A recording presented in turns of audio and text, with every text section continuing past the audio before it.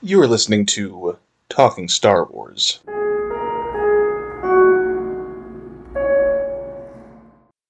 Alright, Talking Star Wars fans, we're going to jump into our review of Kenobi. So Kenobi was what I thought would be my favorite Star Wars show ever. I've been waiting for it for years. Ewan McGregor reprising his role as Obi-Wan, set during the period where he's protecting Luke. And it is not what I thought it would be. It is different. It is not bad, but it was another show affected by shooting restrictions during the COVID-19 pandemic. So we have to go into it with that understanding. But at the same time, it was in an interesting writer's choice. It becomes another Wolf and Cub story, with the Cub being a young Leia Organa and the Wolf being a traumatized Obi-Wan Kenobi. And it's okay. I'm just growing sick of it because it's a current in The Mandalorian, in The Bad Batch, in, looking to other media in Logan.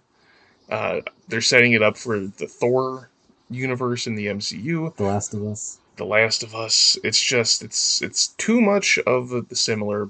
But for Star Wars, if given time, separated away from the fact that it's been just happening in media so frequently, it works well because we do have interaction between Leia, the Cub in this scenario, Who's about 10 years old at this point. And the actress they got, I thought, portrayed that youthful Leia well, where she has an attitude, where she is very inquisitive, sassy. Inquisitors are the primary antagonists. See Connor making puns he doesn't realize. Yeah. Can you tell this is not our first recorded episode of the day? But I enjoy that dynamic between the two, and it in your head, in your canon, it helps to set up that there is some background relationship between Leia and Kenobi, and she serves as a great motivator for him having to confront his relationship with both Anakin and Padme, and seeing that, as a result of his failure in handling Anakin, Leia is an orphan. She's without her true birth parents and has been, isolated because of that. Yeah, so Kenobi's only 6 episodes. We won't belabor the point too much about it. Our overall assessment of it tells the story of Obi-Wan Kenobi 10 years before the Battle of Yavin. So, 10 to 12 years after the rise of the Empire, depending on where you put the rise of the Empire. Subsisting on Tatooine in pretty desperate circumstances, having lost his connection to the Force and feeling fairly hopeless on a day-to-day basis. He then is called away to have to rescue Leia Organa, the other child in his charge, other than Luke Skywalker, after she is kidnapped. Not because she is Anakin Skywalker's daughter, but because she is the adopted daughter of Bail Organa, Senator of Alderaan. Being kidnapped, that will draw the attention of Obi-Wan Kenobi, because the I would say primary villain of this series is Reva, one of the sisters of the Inquisitors. Yeah, one of the only ones who retains a name other than just being addressed by a numerical sister, which is a sign of her unique status as a Padawan who survived Order 66 and actually witnessed Anakin Skywalker killing everyone she ever loved. Which, go would fuck anyone up, right? Right. But she wants to bring Obi-Wan Kenobi out into the world so that she can lure Darth Vader to her, make him vulnerable, and then gain her revenge. I believe we've spoken in the past in Reva's potential ability to have some, maybe not foresight, but she can just have that greater sense of the galaxy and just sense that Darth Vader and Anakin are the same. It's not necessarily revealed how she knows, other than... No, she's force sensitive, and she witnessed him when he was already Darth Vader killing a bunch of... Not in the black outfit, but having already taken on the name and title. Right. So, yeah, it's a bit of a complex revenge plot where Obi-Wan Kenobi is used as a tool, but by being kind of strung along, we get to see him confront that failure. I would say if the show has any flaws, we have a few too many moments of, oh no, Leia has been kidnapped again. Kenobi has to go save her. This is probably meant to be a movie, and it was stretched out into a series. Yeah, because there are really great moments in this series, particularly between Darth Vader, younger, angrier recently traumatized Darth Vader Mm-hmm. and Obi-Wan Kenobi, his escaped mentor. Obi-Wan, is revealed, did not know that Anakin had survived, as he had cut himself off from the Force and outside contact with Mm-hmm. the Empire. He didn't get news. He deliberately kept himself in the dark so that he wouldn't be found, to keep Luke safe. And so when one of the Inquisitors reveals that Darth Vader is alive, he immediately realizes that his pupil is alive and is still an active member of the Sith. Mm-hmm. And so then they have several confrontations throughout the series because Darth Vader pursues him doggedly. Um, we see Darth Vader unleashing just his massive power in the Force to literally rip a shuttle out of the sky. We see Obi-Wan frantically flee from him after being almost burned to death. Oh yeah, by having Darth Vader use the Force to shove him down into some coals. Yeah. Until their final confrontation that ends in a Obi-Wan leaning stalemate on a far-off planet where Obi-Wan reconnects with the Force and drives away his pupil, but after Darth Vader delivers some chilling lines. So everything with Obi-Wan and Darth Vader in the show is great. Mm-hmm. The stuff with Leia is great. The connective tissue sometimes feels a little weak. Little padded. Like Isn't this it is some convenient fluff. they happen to be in the same place? Mm-hmm. Um, but Ewan McGregor is always an Mm-hmm. exceptional actor and does the character justice. Hayden Christensen reprises the role of Darth Vader um, in Anakin Skywalker. Um, when then James Earl Jones still does the voice when he's in the suit as Darth Mm-hmm. Vader. So And there's some great special effects where the voice is fluctuating between James Earl Jones and Hayden Christensen, where the voice modulator is malfunctioning, and that is used to just an exquisite extent to show that Anakin is uh, he and Vader are the same, and that he is responsible for choosing to be this evil being. yep. And if you are also a fan of Fallen Order, we do see the Fortress of the Inquisitorius in the show that Kenobi tries to infiltrate. Um, and it is presumably because he infiltrates it that security is later tightened Mm-hmm. when by the time Cal Kestis arrives.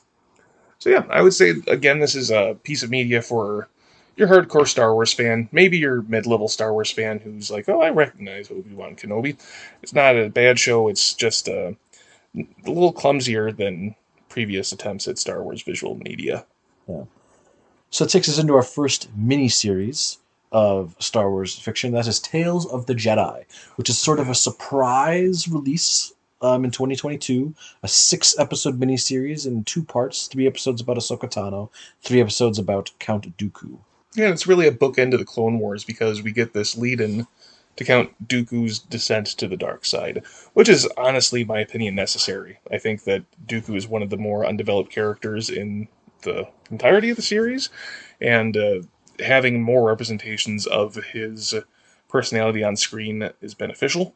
So being able to see him as a young Jedi Knight, a Jedi Master with his apprentice Qui-Gon, him as a Count who's already left the Jedi Order, interacting with some particular members. Uh, I don't know. It's kind of the opposite of the Kenobi failure. Or I shouldn't say failure. That's a bit harsh. But where Kenobi is a little bit too much fluff, Tales of the Jedi is just very precise in its delivery of characterization. Yeah, so we get these 3 episodes about Ahsoka, Mm-hmm. where one before she's even recognized as Force sensitive as a tiny child, Mm-hmm. one about her tutelage under Anakin Skywalker. Like just initial days of being Anakin's Padawan, where we get to see the chronological incorrect haircut that Obi-Wan Kenobi has. His hair somehow grew from the Clone Wars movie to this Tales of the Jedi episode, but that's the one flaw that I would say is with the show. And then we get the closing episode where we see her surviving Order 66 and moving on to this alien colony. A final episode that is sort of a cut down version of the Ahsoka novel. Mm-hmm. Sort of just hits the high points in a slightly different order and point of view. So almost like a fable or version of that story, and you want to read a whole book about it. Very nice that it doesn't contradict anything else, because I know there have been some It kind of comics and contradicts it, episode. but if you can make it work mentally, if you work hard enough, Oh, Star yeah. Wars fans are good at that. And then I would say the Ahsoka arc is great, but the Dooku arc of 3 episodes is exceptional. Mhm. And those 3 episodes for Dooku, first we see him as a young Jedi, with being dispatched with his Padawan Qui-Gon Jinn to resolve a dispute during the late High Republic era, where a official is abusing their authority. Yeah. Then we see him working with rigid Jedi Master Mace Windu on another planet racked by corruption.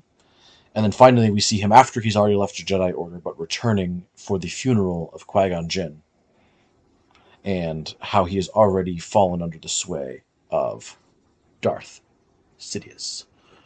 So I think this show works very well to depict. Okay, here's a Jedi who is kind of at the breaking point of moving to the dark side, and each episode shows his descent to the dark side very well, and uh, not being able to enact his force and will in ways that he believes will solve situations, but would be perceived as dark side. Uh, by then showing Ahsoka, we kind of uh, go all the way back to the beginning of just the dawn of becoming a Jedi, being recognized as one, training, how that training results in her competency and success.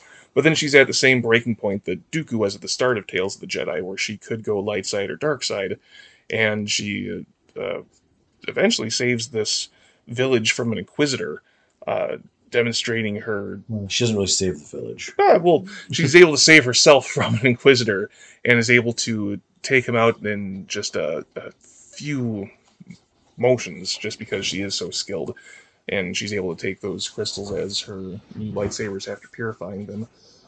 So I think it's just a great way of showing the dichotomy between the the lost Jedi who goes down a path of darkness to the lost Jedi who goes down their own path, which some call being a gray Jedi.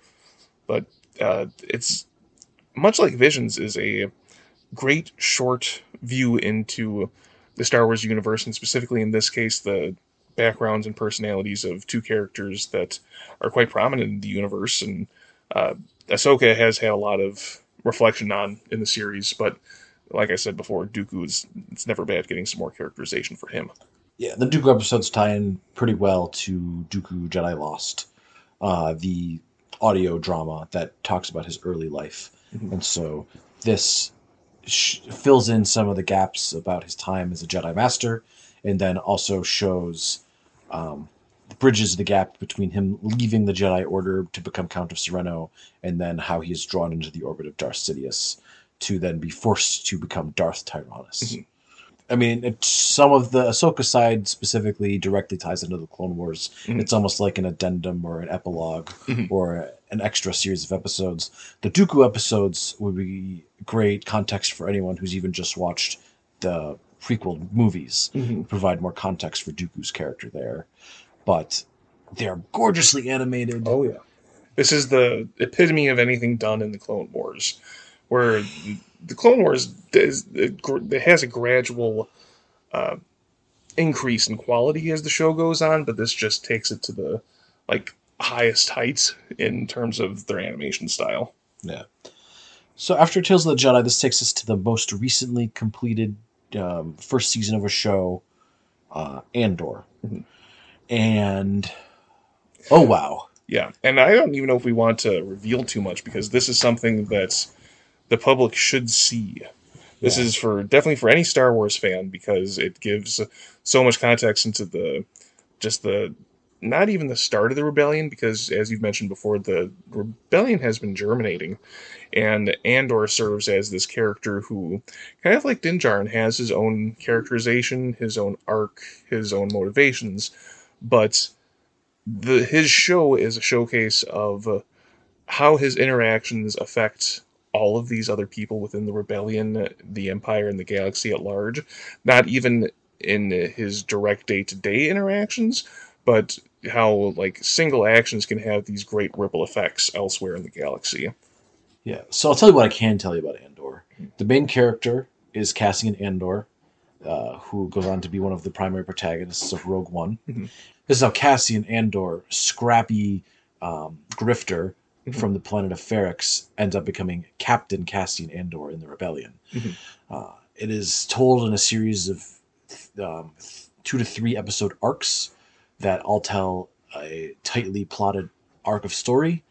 And I'm not going to tell you anything more about that plot-wise. You just need to watch it to see, but it is probably the best dialogue written for anything Star Wars ever.